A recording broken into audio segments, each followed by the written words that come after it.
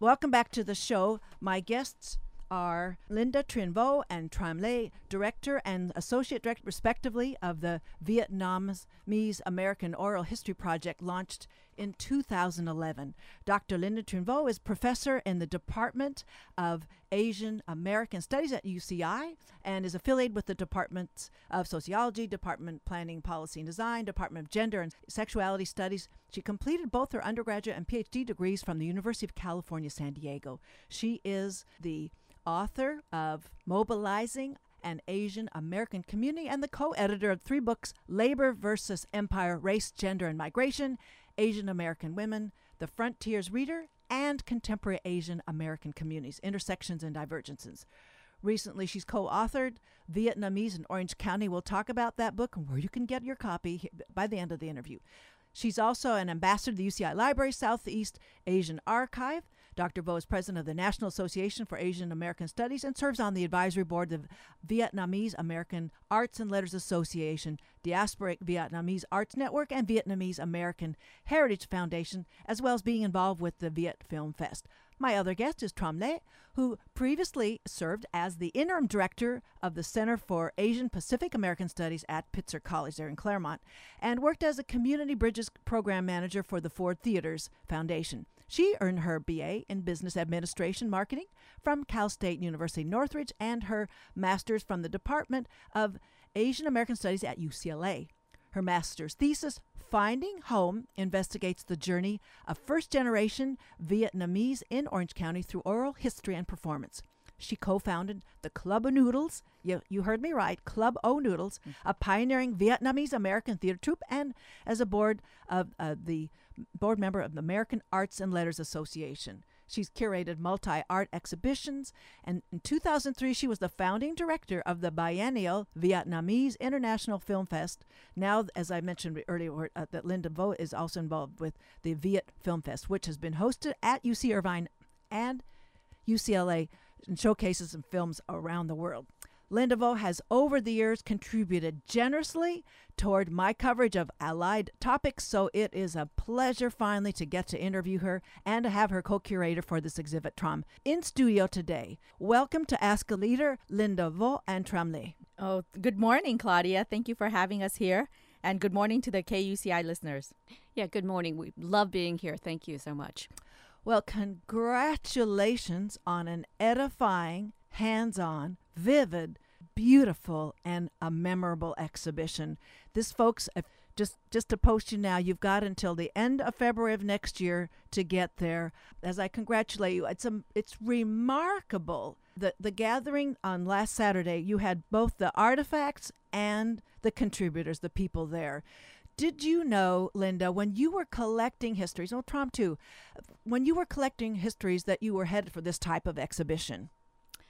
We had a very small goal and a modest goal just to put together an exhibit of the materials that we've been collecting over the years and the oral histories and share the stories. We had no idea really how big this exhibition would be because we had such a limited time. We only had since last November 2014, no kidding, when we initially met with OC Parks, and they were interested in doing an exhibition to showcase the diversity of Orange County.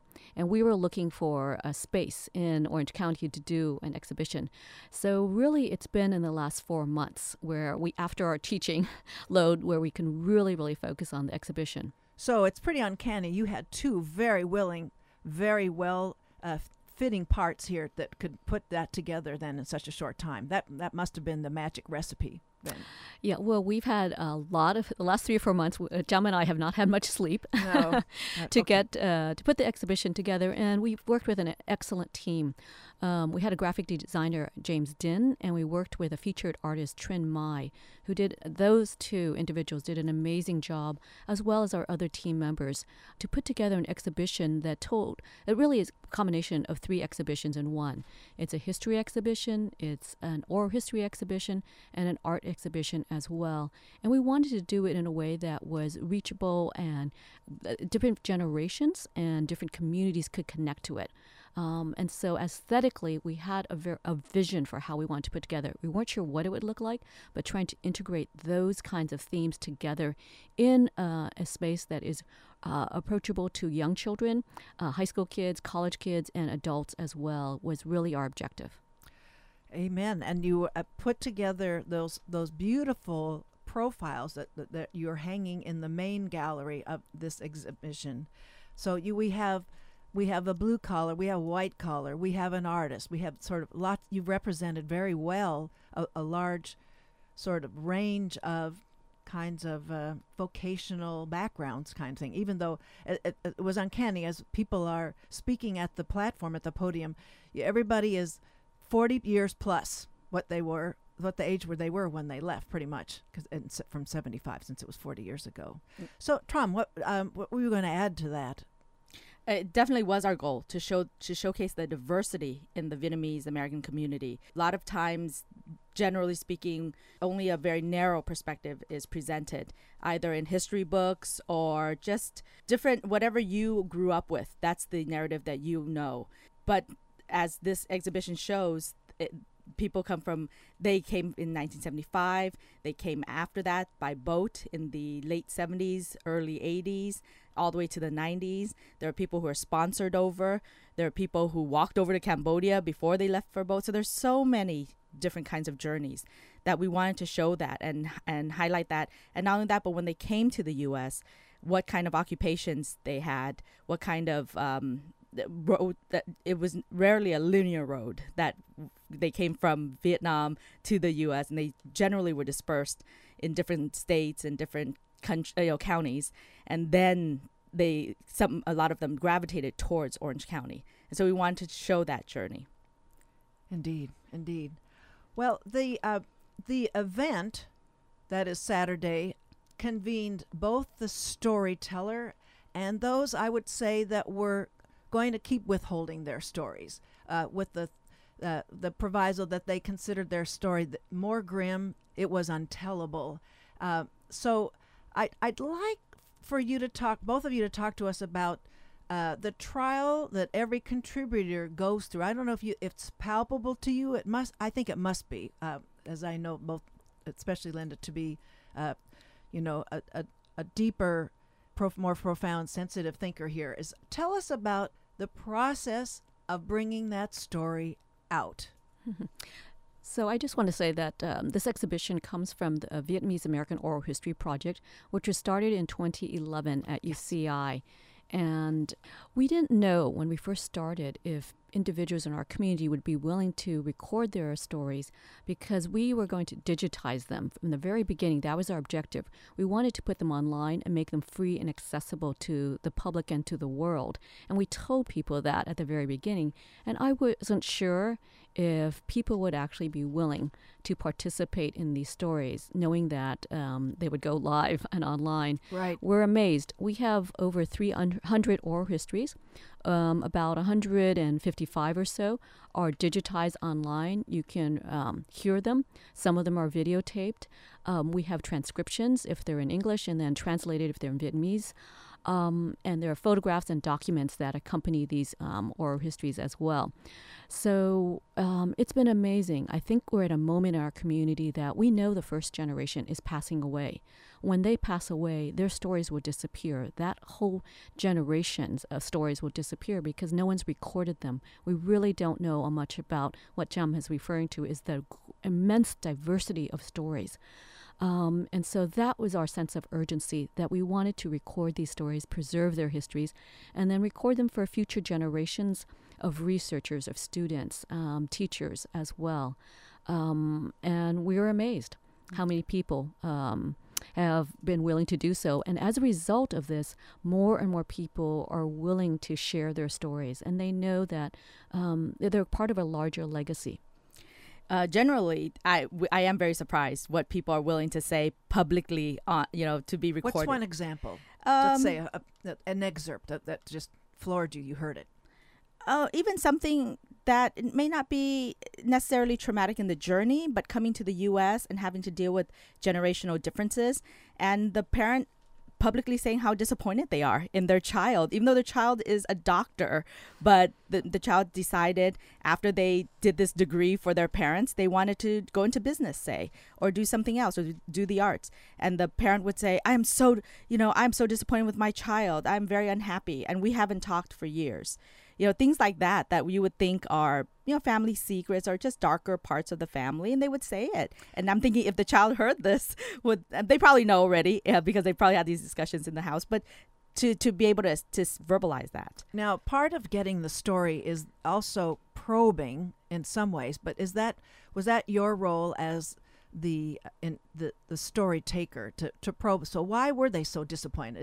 Is an MD the terminal professional for the professional credential for this culture, or what was your role? How far could you go with? I always see my role, and I always tell the students whom I train in my class that their role is a facilitator. We are not investigative reporters. So there is a certain amount of guiding and maybe probing if you can see that they're on the brink of wanting to say something. But if it's very obvious and very clear somehow in their body language or in their speech pattern that they're not comfortable about a certain topic, I tell the students to move on. And I usually move on because it's about we're facilitating their storytelling. This is their opportunity to be part of the history, and it's not my job to make sure I get all the dark or whatever details that they don't want to say. So on that note, something like, let's say they say, I'm disappointed, I would ask further. They've already opened that door. What do they say? I would say, well, why are you disappointed? And they said, because I worked so hard and I sacrificed so much for that person, for my daughter or my son to become a doctor. And they're wasting it now, because in the Vietnamese American community there is a kind of an expectation. They think that is the ultimate profession because it appears to be very safe, very stable.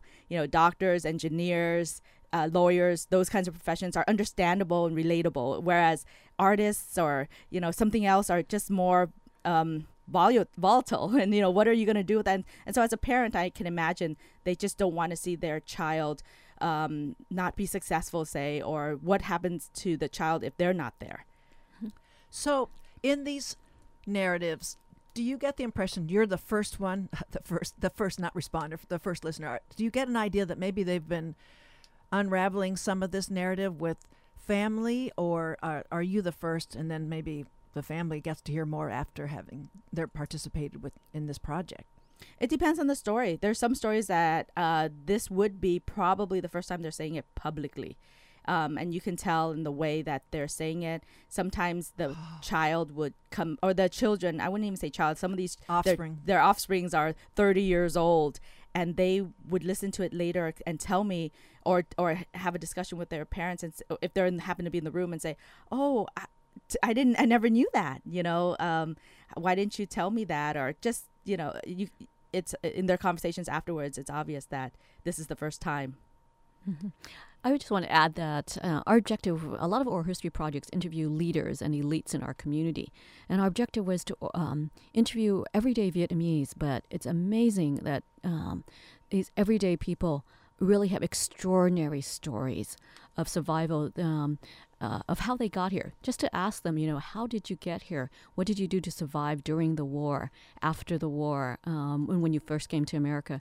These are individuals with amazing stories, many of them who don't want to be interviewed, and just seeing other people's reactions, even the individuals themselves when they saw themselves in the exhibit, or they saw artifacts that they had donated or loaned to us in the exhibit, they were very emotional. There are many people who are so touched that we valued their stories, that we were telling them that this is an important part of American history, that we want to preserve it for their children and future generations. They were so touched that no one had asked them, to tell them that their histories are important. And there are individuals now who are contacting us and saying, I would like to do an oral history. Okay. I would like to donate an artifact. Well, that's one thing I wanted to ask in this process, is that there's an incredible lack of symmetry of experience when when somebody from a comfortable upbringing asks somebody who's been through really dire situation, that it's about sort of earning the privilege of hearing that in some way. Does that ever enter into the process that you notice? Is there a way to sort of deal with that? Because I think, we've heard from people in the military, and I mean it's got to be the same thing with the Vietnamese Americans with whom you're speaking, that it's sort of like only the military can understand what the military went through.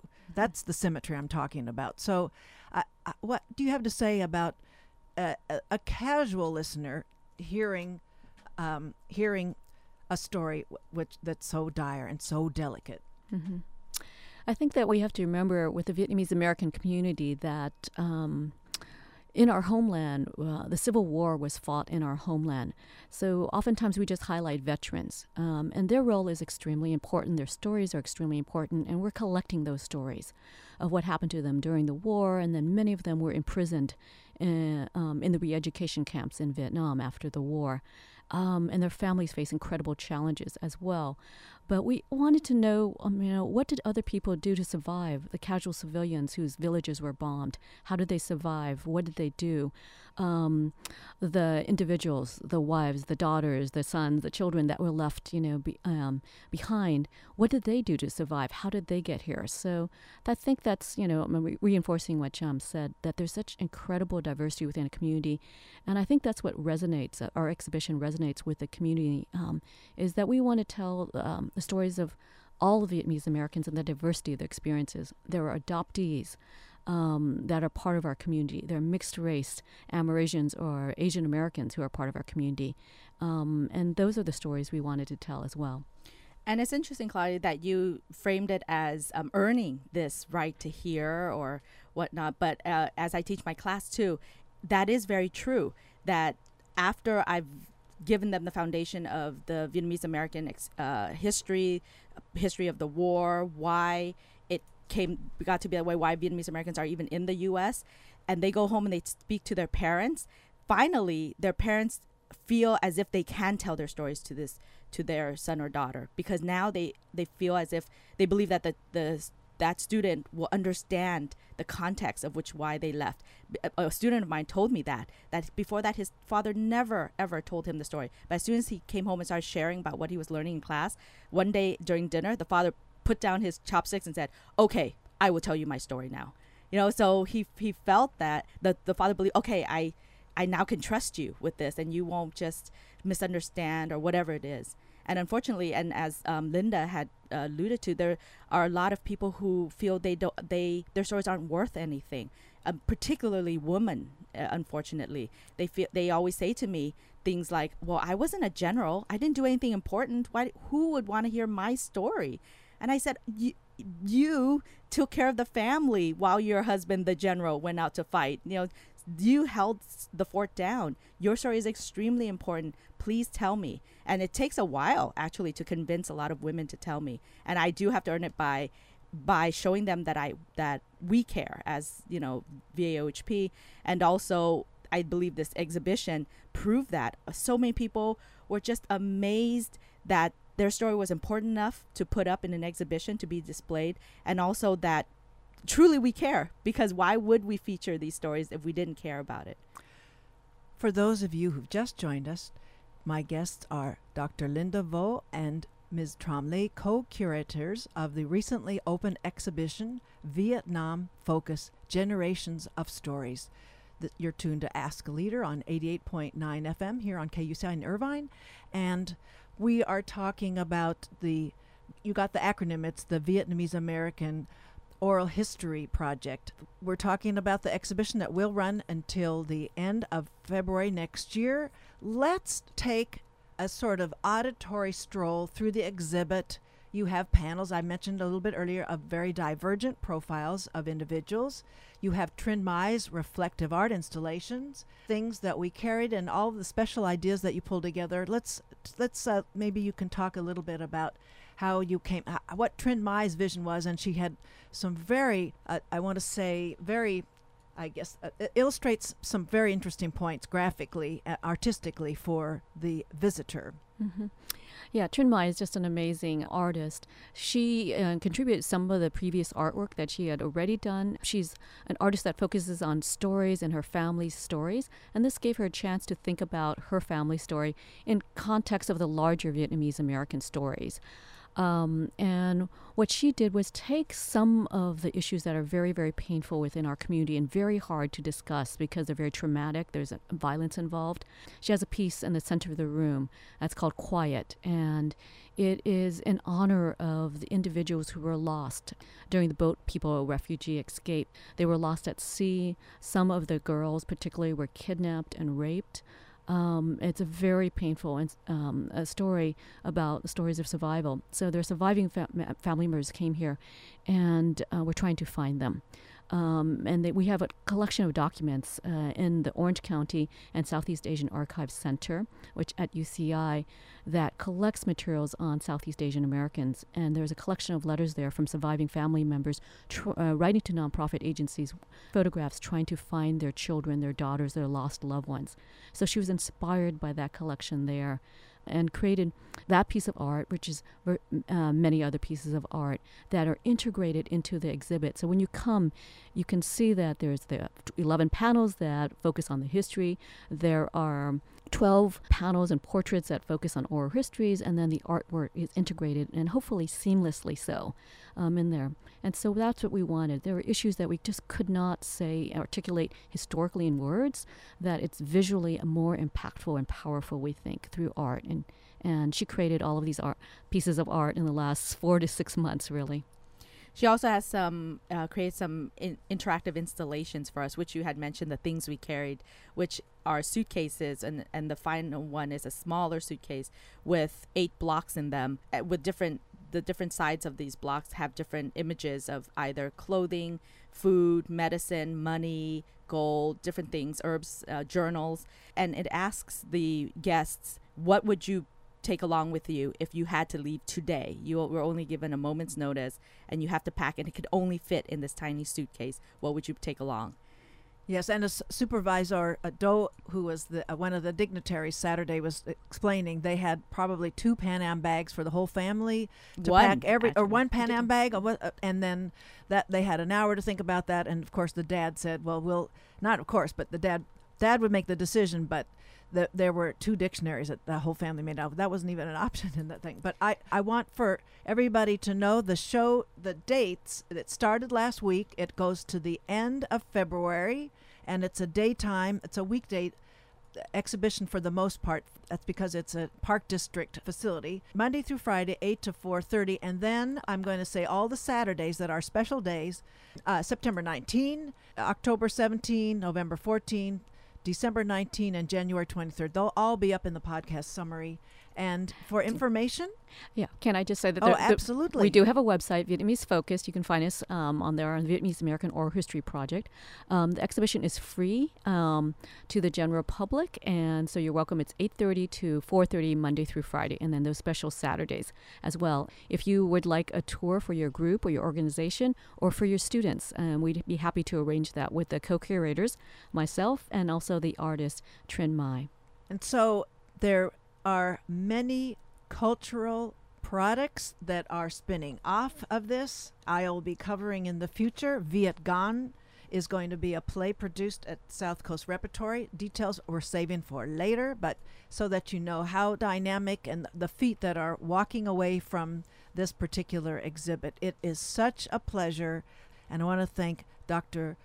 Linda Trinh Vo and Tram Le for coming on Ask a Leader today. Thank you. Thank you. Well, that is the wrap of the show today. Thanks for listening.